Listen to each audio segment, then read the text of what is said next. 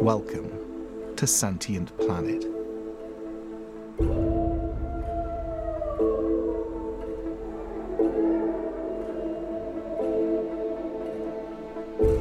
You know, what turned out to be our vision is now turning out to be unfinished business that is now being finished.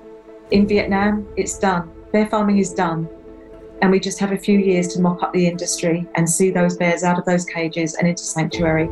And then this again will create the ripple effect in the other countries where bear farming exists. I have no doubt about that at all.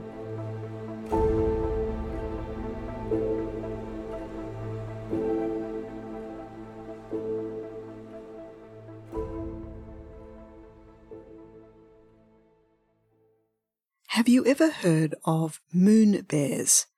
I hadn't until the day I heard about Jill Robinson. English-born Jill is the founder and chief executive officer of the animal welfare organisation Animals Asia. She is the recipient of many prestigious international awards that recognise her service on behalf of non-human animals. But she is best known for her stunning work to expose and start to stamp out the horrific bear bile industry. Moon bears, who are Asian black bears, are so named because of the trademark white crescent that appears across their necks.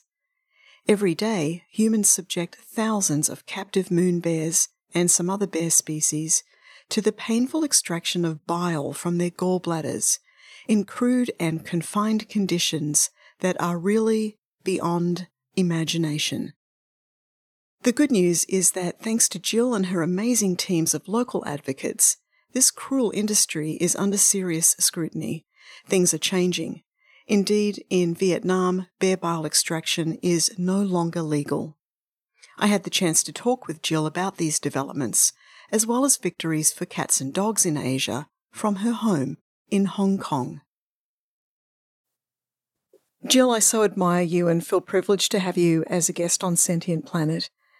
We want to do our part in helping even more people hear about your incredible work on behalf of our animal kin.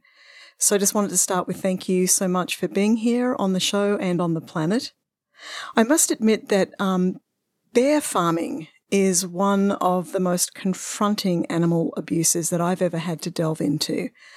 So across various Asian countries, there are thousands of Asiatic black bears kept by humans in really the most unimaginably crude and cruel conditions. So I don't want to dwell on their suffering in this interview too much because you've got some real momentum going now in your goal to end this industry, and that's the message that we want to help amplify. But can you briefly help our listeners understand the lay of the land, the status of bear farming and where it's happening?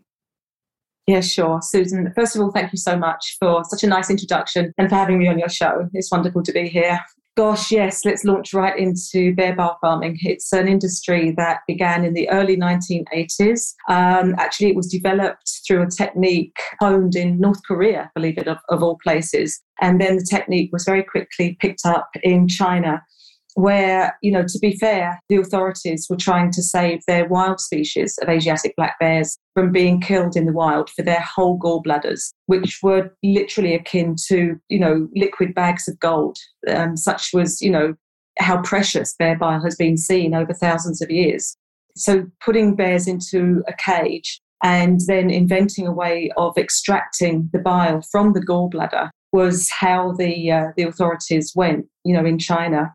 This initiative was also then picked up in other countries of Asia, including South Korea and Vietnam, and indeed in Laos as well, and Myanmar in Burma. So it's been pretty sort of prolific across the Asia continent. And I think one of the things that we should say as well is that, you know, we shouldn't be disparaging of traditional medicine, even though it's something that, you know, a practice that is very distasteful to us in terms of bear bile farming. Mm-hmm. What we have found over these years is that bear bile works. And it's not only being used in Chinese pharmacopoeia or Asian traditional medicine, but it's also been replicated in Western terms. So bear bile is now synthesized, not from using bears, but chemically in a lab since about the 1950s, because people realized that it contains something called ursodeoxycholic acid, or UDCA, and this can be replicated in a laboratory, and indeed is sold by the ton across the world now without using bears. So the point is it can be replaced very easily and very cheaply by synthetics and by herbs. Okay, let's delve into that a little bit. So what I'm hearing you say is that there was a illicit trade of some sort that was going on where folks were going out and grabbing bears in the wild across these Asian countries, particularly China, it sounds like, and taking enough of them that it was getting to a stage where those bears were becoming endangered? Exactly that. They're already on Appendix 1, endangered species. Wow. But I should say as well that I'm afraid it was a well-intentioned but flawed initiative as well, because what we're seeing today is that, of course, many of the bears are dying from great many disease as a result of both the surgical mutilation and the extraction process as well. So to supplement the numbers on the farms, we're seeing farmers in Asia that are actually taking still bears from the wild to make up the numbers on the farms of the bears they'd lost. Wow. Okay. So did the Chinese government actually intentionally start an industry of bear bile farming? Was it something that they went out and encouraged and enticed farmers to do? Yeah, it was very much. And indeed the Vietnam government and the South Korea government as well. All the governments actively encouraged this because they believed it would be saving the wild populations. Okay, and so then give us a lay of the land of what that has looked like since the 80s, if you could. How many bears are we talking about? Oh, we're talking thousands and thousands of bears still, all across the Asia continent. But there's some good news on the horizon. We'll talk about this, obviously, I think, in a little while, but Vietnam has very much made it now an illegal practice, as has South Korea. Farmers there are no longer allowed to take bile from their bears. However, there is a flaw as well in that when the bears reach 10 years of age, they're allowed to kill their own bears for the whole gallbladders. But I should say as well, there are many NGOs now working on this issue together with the government, and it finally looks as though a sanctuary is going to be developed in South Korea for those bears as well. So there's only a few hundred left in that country. So it looks like it's good news for the South Korean bears as well as the Vietnam bears. Okay, we'll definitely get into the happy news story there. You made the comment that bear bile works. Can you elaborate? What does it treat? Well, in Chinese terms, it's termed as a cold medicine to treat the opposite, heat-related illnesses like high fevers and high temperatures, chronic liver complaints, red and sore eyes, anything that's inflamed. So even hemorrhoids, believe it or not, whereas we know, of course, there's many alternatives, to be able to treat these ailments. And in Vietnam, it's used slightly differently. It can be taken, it can be ingested, often with rice wine to treat, believe it or not, hangover cures. But also in Vietnam, it's more generally used topically onto the skin to treat things like chronic and heavy bruising, etc. Okay, lots of plants that can treat that sort of condition as well, though. Absolutely. There's 54 different herbal alternatives in China, and there's another 32 herbal alternatives in Vietnam. So again, it's not like a one-on-one replacement. It's a different combination of these herbs and plants that can replace bear bile. But certainly there are many, many alternatives out there that do, achieve the function that bear bile is touted for in traditional medicine. You also said that this extraction of bear bile or the bear bile as a medicine has been something that's been going on for thousands of years. Can you elaborate on that? I'm curious about how this all started and perhaps the relationship between these bears and human beings. Is there a mythology around that? Is there history around that you can educate us on? Yeah, it's quite interesting. When you do read traditional medicine books that go back a couple of thousand years at least, and you find that bear bile was used actually just in very small doses for very specific ailments. It was hardly used at all. But over the years, of course, as it became more popular. With bear farming, I have to say, almost made it become a boom industry. And suddenly we were seeing that farmers were touting bear bile for, to cure anything from headaches to hemorrhoids, even AIDS. And certainly today, things like COVID. It's just something, again, that has really sort of accelerated far beyond the original usage that it was used for in traditional pharmacopoeia all those thousands of years ago. I just love the story of how you discovered bear bile farming and became motivated to set up Animals Asia with the goal of ending that industry. It's such a moving tale of non-human to human communication and activation. Do you mind sharing your story one more time? Yeah, sure. I always say to kids that you always receive messages in your life that you can choose to listen to or ignore. And sometimes those messages are very subtle, and sometimes they just smack you in the face. And this was probably the latter, although I didn't kind of realize it at the time, I suppose. But it was in 1993 when I was working for the International Fund for Animal Welfare as their Asia representative. I received a call from a journalist friend of mine. I'd been doing undercover investigations of the live animal markets in, South Korea, the Philippines, China, etc. But this was a new one on me when this journalist said that he'd come across the Bear Bar farm in China, and something piqued my interest. And I thought, gosh, yes, I have to go along and see that. And so I grabbed a couple of friends. We went across the border and we found the bear farm. We found a group of Japanese and Taiwan tourists, and we joined them. And we went onto the Bear Bar farm. We broke away from the group because they were just being shown the shop and encouraged to buy bear bile. They weren't actually looking at the bile extracted bears. So your journalist friend had given you a heads up that there was something really amiss with this. Exactly. So he told us where these steps were going down into the basement. And we went down and we found ourselves in this horrible dark room with 32 moon bears in cages, with 6-inch metal catheters protruding from their abdomens. Some of them, of course, missing limbs from being caught illegally in the wild, in leg hold traps. Some of them had scars running from one end of their body to the other, where they'd literally grown into the cage bars, missing teeth, from where they'd been cut back deliberately, or where the bears had chewed on the bars of the cage and broken their own teeth as well. And it was just the most hideous thing, to walk around and be so helpless to help animals that were confronting you, clearly in so much pain, physically and psychologically. And as I walked around the farm, this room, I must have backed too closely into a cage, and I felt something touch my shoulder. I just turned around in shock because I thought, oh my gosh, I'm going to be really hurt here. I've been ridiculously stupid to get too close to a cage.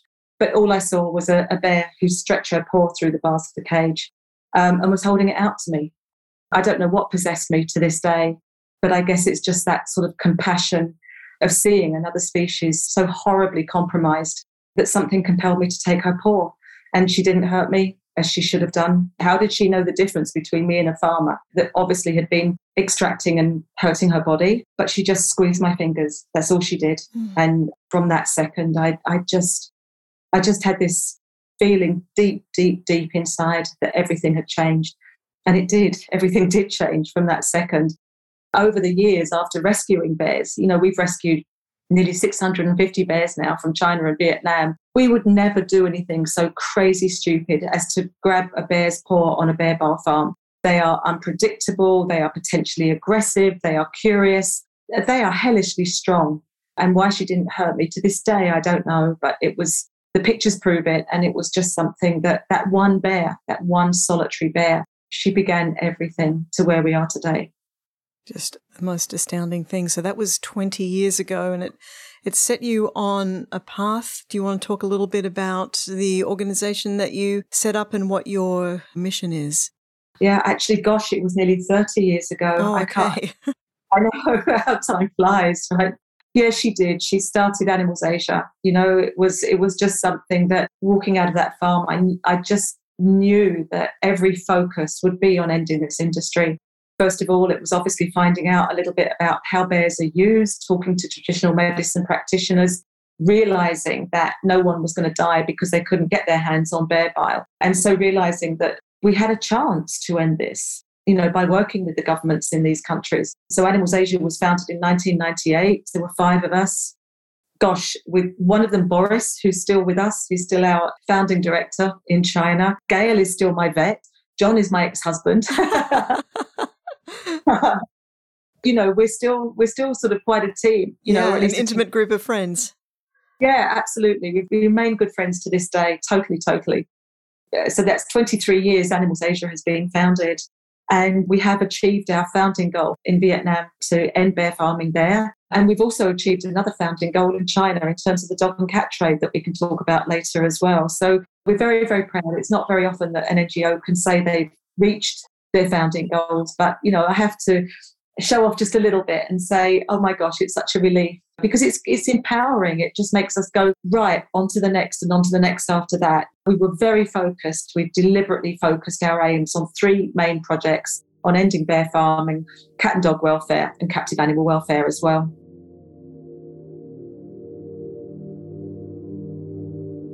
Hi, it's Susan. Sentient Planet amplifies the voices of the species with whom we share the Earth, and the humans dedicated to their urgent defence and preservation. We're providing additional content at patreon.com/sentientplanet. I hope you'll check it out and consider supporting us for a few dollars a month. Thank you.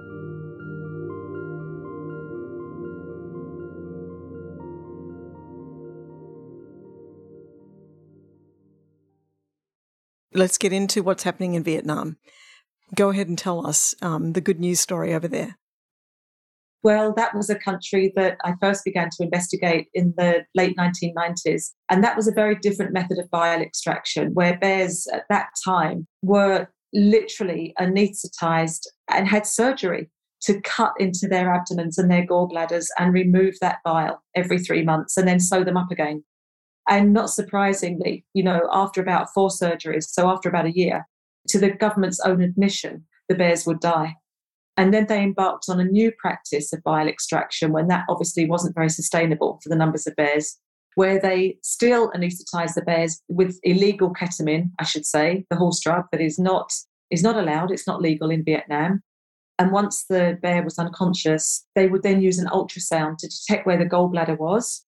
And then they would insert a 4-inch spinal needle into that area where the ultrasound had found the gallbladder. They would just keep stabbing and taking the needle out of the sheath and licking it to ensure that they'd reach the bitter tasting bile within the gallbladder. Dear God. I know. At that point, when they were sure, they would put the needle back into the sheath and they would pump out about 100 ml of bile. But you can imagine, even though that was maybe a less invasive technique than implanting catheters or creating a free drip fistula, as they do in China, a hole that sees bile freely drip out. Actually, the perpetual stabbing of a needle, as they do in Vietnam, still caused a massive amount of pathology in these bears and still led to things like peritonitis and septicemia, obviously puncturing the liver, the spleen, all the organs around, which we can see through, when our team go in and do abdominal surgery, we can see these puncture marks and these scars from where the needles went in. But anyway, happily, Vietnam over the years made bear farming illegal. And we've reached the stage now where in 2017, we joined with the Vietnam government, Ministry of Forestry, to create a memorandum of understanding, which would see us now work together towards ending bear bile farming together in that country within the next few years. And that's our goal now. Not surprisingly, the Vietnam government have said to end it, we need somewhere to put those bears. That's the obvious thing. And so we've committed to building our second sanctuary in Vietnam. It's our third sanctuary overall and our second sanctuary there, where we can rescue approximately 300 bears. And there are about 367 bears left in the country. So by the time the sanctuary is built, we should have enough room, together with other NGOs that are working there, to have mopped up the industry. So since 2017, due to your partnership or Animals Asia's partnership with the federal government in Vietnam, there has been a slowing down of the industry, a phasing out of the industry, I guess, over the last 4 years. And now there are a few hundred of the many thousand that previously were in captivity. And those few hundred you're going to be taking to a sanctuary so they can live out the rest of their lives. Have I got that story right? That's exactly right. Thank you for paraphrasing. Yeah, that's okay. Wow. Yeah. That's pretty amazing. How close are you to completing that second sanctuary? We haven't even begun breaking ground yet. Okay. We're with the paperwork now with the government. We have project documents. We have to have an environmental assessment. Everything has been put back over the last couple of years, obviously because of COVID, but we're on our way now. We've got the project document ready. We've chosen the land together with the government. So it's in Bac Ma National Park, which is absolutely fantastic. It's a beautiful, beautiful piece of land. And we've got the support, of course, of people worldwide who, supporters that have been driving us forward on this. So now we just need to raise the money to literally break ground and start construction, hopefully within about November of this year. And then by January, we should have finished things like the quarantine area, the hospital, so that we can start at least rescuing bears properly of the number that are left in Vietnam. I'm curious about the first sanctuary and how many bears you've already rescued in Vietnam. Oh gosh, we've rescued over 200 bears in Vietnam already. And as I say, over these years in both countries, a total of 648. So it's been quite some journey, I suppose. And, I have to say, it's an expensive journey too. Bears are huge, very charismatic and very greedy animals that need a lot of food in their tummies. So, and a lot, of course, of medication. Virtually every bear that we rescue needs some form of medical intervention just because of the treatment on the Bear Bar farms. It's been very comprehensive, I would say, our veterinary care. We've got fantastic teams in both China and Vietnam, but we've certainly had to spend the money on proper, professional, sophisticated hospitals. Yeah, you must be constantly in fundraising mode as well. Where do you get most of your support? Yeah, totally. Really from the general public, from people being generous. Obviously, in the US, we've got a fantastic support base. People are wonderful, but there's no question we need much, much, much more help to be ending this industry once and for all. I hope that people enjoy what they're hearing about what is essentially a good news story. If we can create this initiative in Vietnam to end bear farming, the way that we're doing this might seem surprising to some people, but it's through kindness. No one's going to be embarrassed as a result of our work. No farmers are going to get the finger pointed at them. No one's going to be criticised. Who takes notice when you're criticised? Mm-hmm. You just push back. So this is a way that we want everybody to join this as a celebration of saving not just the bears' lives that are in the bear farms, but also protecting their counterparts in the wild as well. Again, in collaboration with the government, with the bear farmers, so that no one loses face.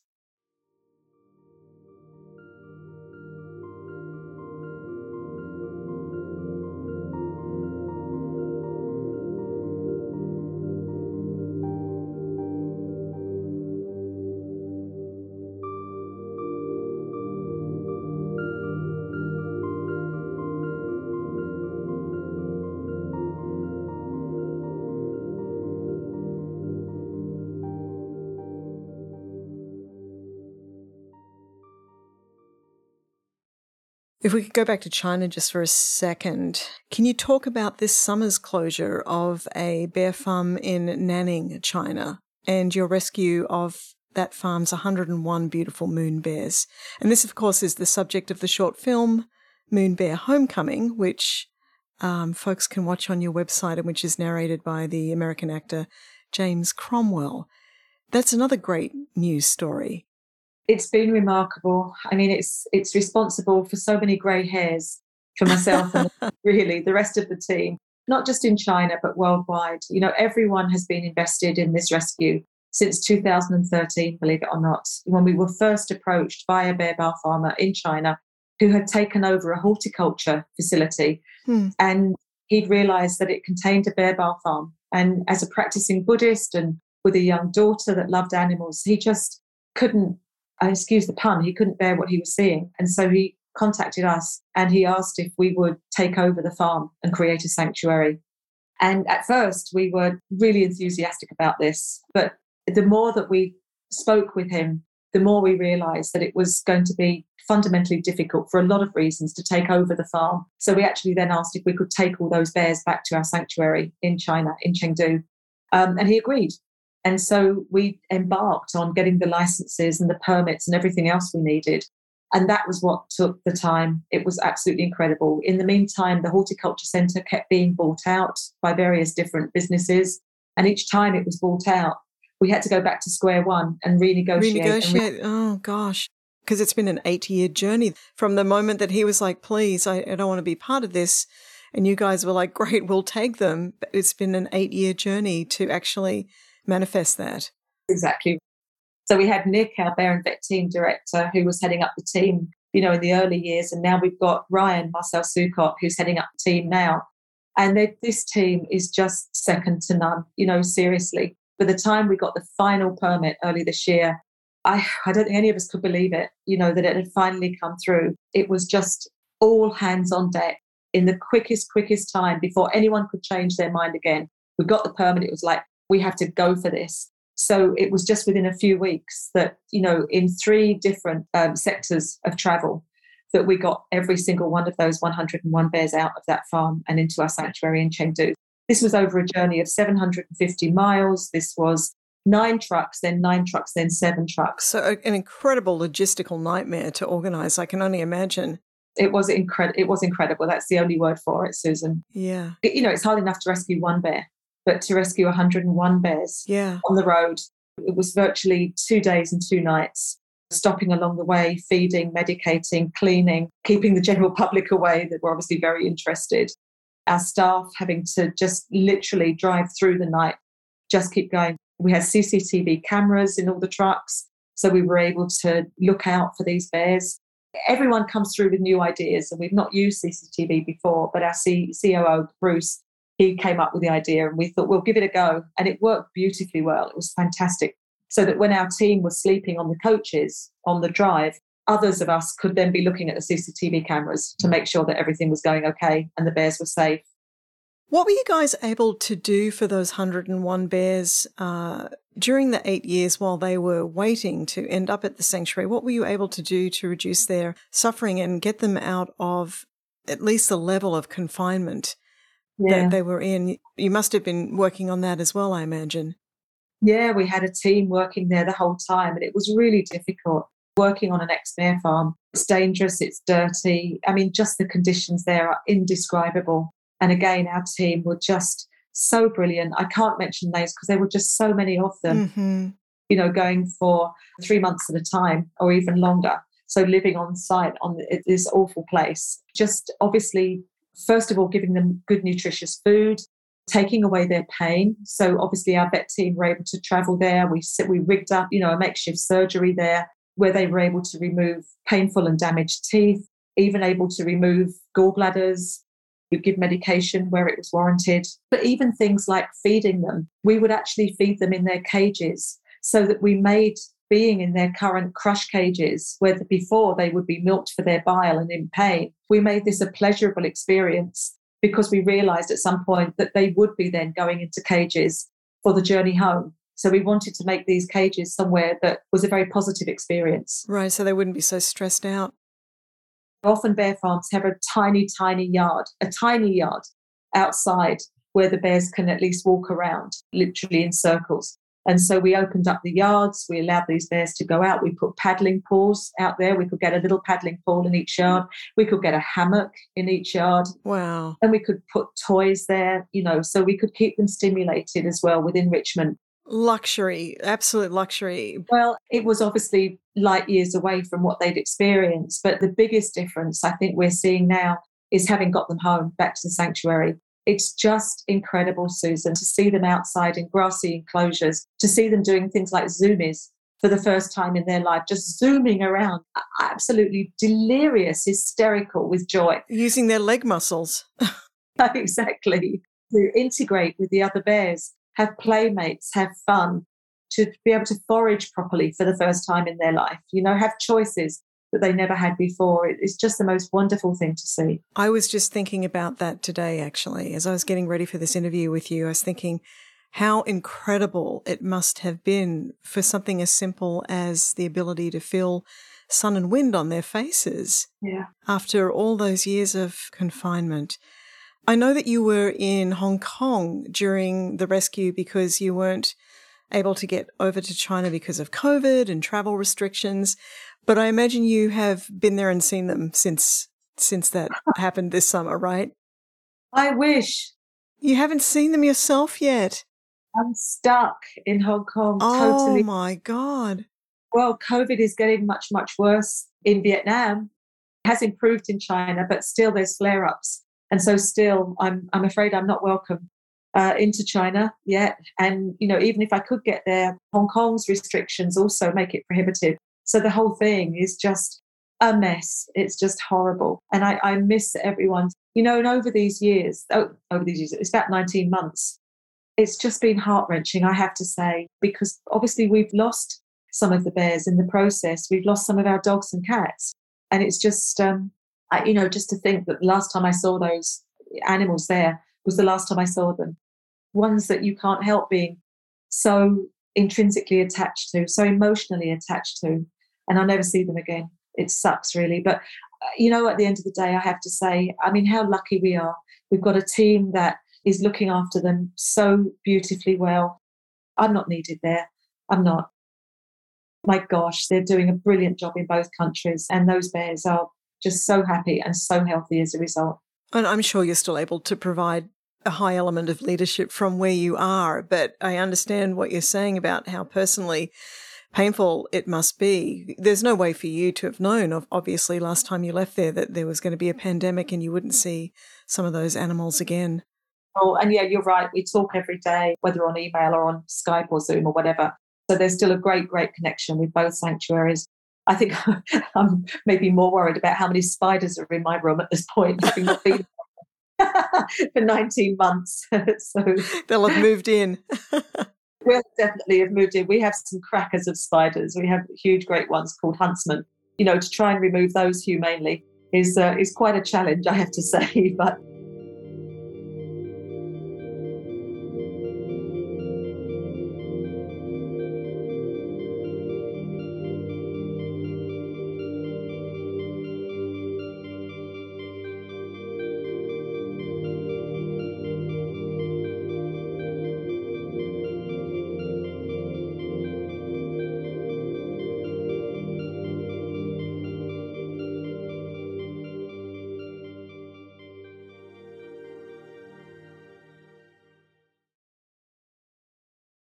Jill, tell us a little bit about another arm of the work that Animals Asia does for dogs and cats in Asia. And again, perhaps you can give us the lay of the land and what you've been working on and the changes that you see happening because of that work. Yeah, so pleased to. This was, again, one of the founding missions of Animals Asia. And it was something when I first came to Hong Kong that I was absolutely horrified to see in many Asian countries, dogs and cats being killed for the food table. And, I have to say right off that obviously I'm a vegan as well. So this is not just limited to dogs and cats. I just felt at the time that if we can try to connect people with animals that are inherently our best friends or seen as our best friends, then we can start to work on programs with other animals that are just as intelligent, just as emotionally aware as dogs and cats, etc. But first things first, it was looking at the dog and cat industry and thinking, oh my gosh, how can we end this? So it was really, again, working from the inside out. Let's back it up just a little bit if we could, and let's tell people what the dog and cat industry is. I'm not sure that everybody really understands the extent of what's happening. Gosh, absolutely. Well, in China, where probably around 10 million dogs and cats are being slaughtered for the dinner table, and very inhumanely, of course, as well, especially during the winter time. Dogs are seen as probably more of a tonic to warm the body during cold days. Any live market that you go to in the past, you see the pitiful animals being trucked in, slaughtered in front of each other. And the one thing that we found over these years during our investigations is that nearly 100% of them are stolen from people's family homes. They're stolen from the streets. There are not the dog farms in China that people assume there are. People in China assume they are. There's hardly any dog farms at all. They're literally stolen. Certainly outside of our rescue centre in Chengdu, we've had many, many village dogs that belong to people that are stolen within seconds and just grabbed and put into the back of vans that then just hurtle off into the sunset and take these dogs to the live animal markets and the restaurants, etc. as well. So it's a disgusting industry operating under totally illegal practices. So it's not legal to eat dog or cat in China? Today, not. Over the years, we've had to work under conditions where has been tolerated, even though we know that the traders have been operating under illegal circumstances. I mean, of course, it would be against regulations to be taking people's private property. But there were many a blind eye turned, I have to say. And it was because of our work over the last, actually over 3 decades now, before Animals Asia was even founded, just going into these live animal markets, just documenting this industry, just understanding what happens in the trade illegally, talking to schools and universities and business groups about the industry, working with traditional medicine practitioners, as we have done in the past, about the use of cats and dogs for tonics. Oh my goodness. It's been what we call a holistic approach, working with non-government groups, as we've been doing, to help them upgrade their shelters so that when the dogs that they rescue come in, they can then make them more appropriate for adopting out to the local community, have their shelters looking and even smelling better for the community when they come along. So to make the dogs more attractive for adopting out. Of course, working with the government in so many ways, knocking on doors of the authorities countrywide, having conferences where local groups and government authorities can get together in the same room and talk about the problems and how we solve them together. And it was in May of last year, that finally dogs and by default cats were removed from the livestock and poultry genetic resources list, meaning that it was now illegal to sell both species for food. Well done. Well, Susan, I should say is there's a caveat because we're going to see pushback. This is not something I think that the authorities are going to end overnight because it is such a sensitive subject. And there are a lot of people, of course, that still feel culturally it's their right to eat dogs and cats. But now, again, we're working with lawyers in the country. It is totally illegal to sell dogs and cats for consumption. We have been reporting restaurants. Other local groups have been reporting restaurants, people in the street doing the same. And these restaurants have been closed down by local authorities. So, there is definitely progress. People will always ask about Yulin, where, it's called the Dog Festival. Right, Dog and Lychee Festival every year. Volunteers reported back this year that there were far less dogs being sold. There were far less restaurants selling the dogs. And there were also restaurants that were covering up the fact that they were selling dog meat as well, covering up dog meat on their signage as well, as many other restaurants are doing across the country after being spoken to by the local authorities. So it's going to take time. We're not saying that it's not, but we can see it reducing, and we will continue working in the country as we have been to ensure that dogs and cats are finally removed from the dinner table. So culturally, there must be a demand for that meat. What alternatives are there for people to eat? Gosh, yeah, great question. We've actually been doing surveys all these years because to understand the market, we need to understand the consumers. We need to understand what's going on out there. What we found is that actually there are very few people in China that are still consuming dogs and cats, except they're consuming them during festivals, during parties. One of the questions in our latest survey this year found out that people were really largely consuming dogs and cats when they were invited to by friends or family during social occasions. It's very, very much reduced across the country. The reason there's still so many being consumed is because there's so many people in China. But actually what we're finding is that less and less people now, when we're talking about surveys, are consuming dogs and cats. And one of the key findings is that people have said if they realised that they were consuming dogs and cats that had been stolen from people's homes or the streets, they would no longer consume this meat. And that's exactly what our investigations have proven, that these animals are being stolen from the streets and from people's homes as well. The other point was that people are also saying that they're not consuming dogs and cats anymore because they realise that the industry is cruel and because they realise that dogs and cats are good for our physical and our psychological health. And that, again, is something that we've been working on for decades, is taking dogs into hospitals and disabled centres and into the community, into schools, to bond with the local community and have people really acknowledge that dogs and cats are our friends and not food. Wow. So there has been a huge shift, it sounds like. And if I'm understanding you, in time past, not as much now, there was really quite a huge consumer misunderstanding of a couple of things. One, the cruelty of the industry and where those animals or where that food source was coming from. And there was also a misunderstanding about the emotional connection that humans have with these animals that go back a very long time. Yeah, great point. Absolutely. Gosh, China has spoken about benevolence towards animals for centuries. There are many, many papers that are out there. There are many academics talking about our connection with animals, not just dogs and cats, but with all animals. And it's sort of been going backwards and forwards in history, I would say. We've come through a very dark age, over the last few decades. And now it seems that things are opening up again. There was one animal welfare group when I started, and there's over 400 animal welfare groups in China today. And these are really passionate people that are going out there. They're rescuing animals. They're even with feral cats in the street. They're trapped, neutering, returning them. They're working on public education programs with local communities. The local authorities are realizing that obviously to be kind to animals, to be kind to dogs and cats, especially in the streets, we're helping to prevent rabies, which in a country with the second highest incidence of rabies in the world is something that they're really taking notice of now. And also recognizing again that dogs especially are great companions and great helpers to the human species, and are welcoming these dogs across the country, again, into disabled centres, homes for the blind, the sick, the elderly, into schools to help children enhance their reading capabilities. All these different components that really, really connect the general public, again, with what we all want in life, with a very best friend. Yeah, and they sure can be. So there's always going to be some pushback, right, from special interests that stand to make a living out of that trade.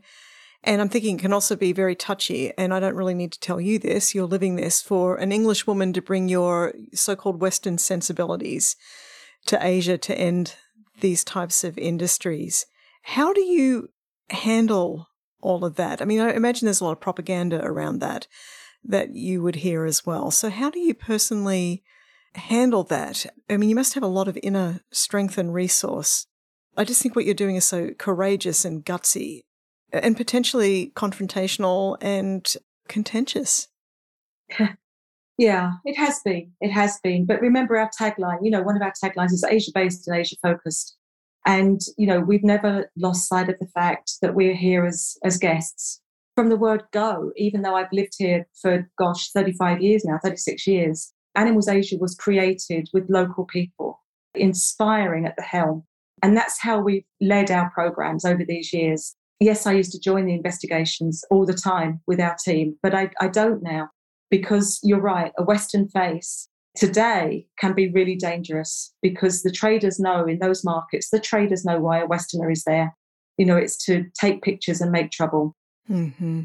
It maybe wouldn't be so dangerous for me, but I think it would be extremely dangerous for our Chinese team to be there with a Westerner, to be encouraging a Westerner. So I just don't put that trouble on their shoulders anymore. And I don't join these investigations, even though it was just something in me that wanted to go along there and see for myself and be part of those investigations. It's just sort of working with them, if you like, on the sidelines now, going through what exactly is happening, but making it from a really Chinese or a Vietnamese perspective, driven by our local team and the local general public and the local government officials, everything local, so that it's a program that they can be proud of ending in their country by them. Yeah, that's just awesome. So it sounds like the work is evolving in many ways exactly as it needs to. Yeah, I mean, we're very big on capacity training. Both of our sanctuaries in China and Vietnam are headed up by the most part a Chinese and a Vietnamese team. The majority of people that work there are Chinese and Vietnamese. And in fact, our new sanctuary, within 5 years of its construction, we're aiming it to be totally run by local Vietnamese. We have people promoted through the ranks, from coming in as a local bear carer right through to being someone in charge, a bear manager, a bear team supervisor, et cetera, et cetera. And in terms of the veterinary side of things, we're training veterinary interns in Vietnam, again, to have these people as the leaders in their country. We're all so excited about this. It is a case of national pride, and it's a case of having this ripple effect, not just to our sanctuary, but to other facilities across the country. Having these people just lead animal welfare in their countries.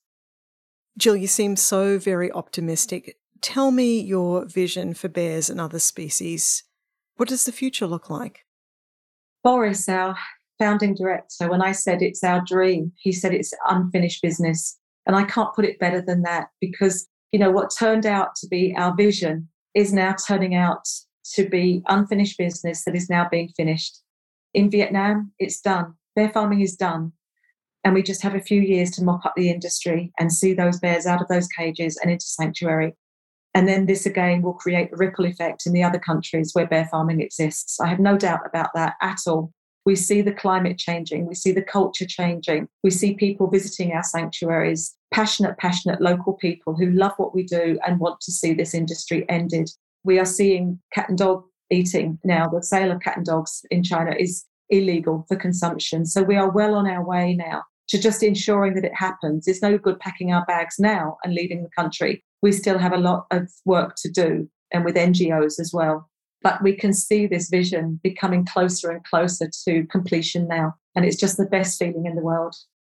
We made a promise all those years ago to that one bear that I met in 1993. And that promise is being kept. Thanks, Jill. It's been really lovely to hear from you and to catch up on all of your great successes. If people hear this and they would like to support the work that you are leading, what are some of the things that they can do? Yeah, please. Thank you for reserving the most compelling question perhaps to the end, because we need your help. We can't do this without the wherewithal, without the means behind us. So please hop onto the social networks or Google Animals Asia and join this band that are really, really making a fundamental difference now in Asia. Because I think, again, it shows that if we can do it here, we can do it in so many other countries as well, by working from the inside out and spreading compassion and spreading kindness, most of all, wherever we are, not just as a community, but as individuals as well. A new tagline is "Kindness is the only cure." And I absolutely believe that. To heal this world, we need to be kind. So join us, and we'd love you to help us towards this end-to-end game. I love what you guys are doing. It's so courageous and inspiring, and you're making a difference that's really quite unbelievable. So thank you for coming on the show. Thank you for everything that you're doing, and be watching your work with a lot of interest. Susan, thank you for championing this work and helping us. Really, really grateful. You bet.